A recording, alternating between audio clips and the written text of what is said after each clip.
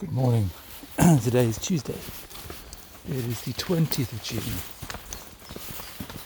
We are a day before the longest day. I've got to enjoy this day. It's 7:15 in the morning. I'm running slightly late for my new revised schedule where I'm running the show in the mornings. My wife's recovering from an op. So I've dashed rally the woods, get back, make the school lunches, help with the breakfast, make sure they're up, dressed, get them to school. Day 2 of this regime, already I'm late.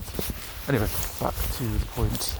Yes, the penultimate day before we cross over to the longest day. And from then on it starts getting shorter and shorter as autumn starts to close on in, which is always mildly depressing.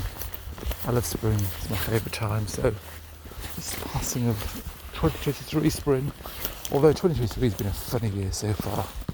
It's been a bit of a write-off with my wife being unwell and all sorts of things like that, just making it feel like a bit of a weird one so far. But anyway, maybe the second half of the year hope will be much better, despite my reservations about the end of spring. A good July, August maybe. That's the plan.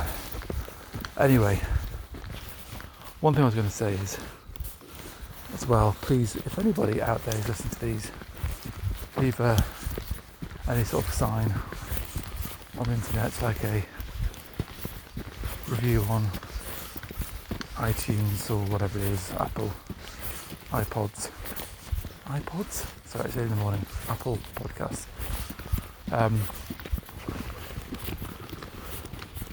iPods, do you remember them? I'm not sure if you can still make them.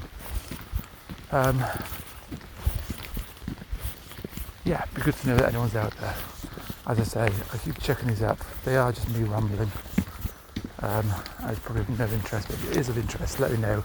I'll keep doing them, otherwise I may retire them fairly soon. Do the odd one, just to keep a journal for myself of what's going on, and just host it privately. So yeah, let me know by leaving a comment or a review. I know that this, because I get no stats whatsoever from my current podcast host, so I don't know if anybody at all is out there. And if you are, it'd be good to know.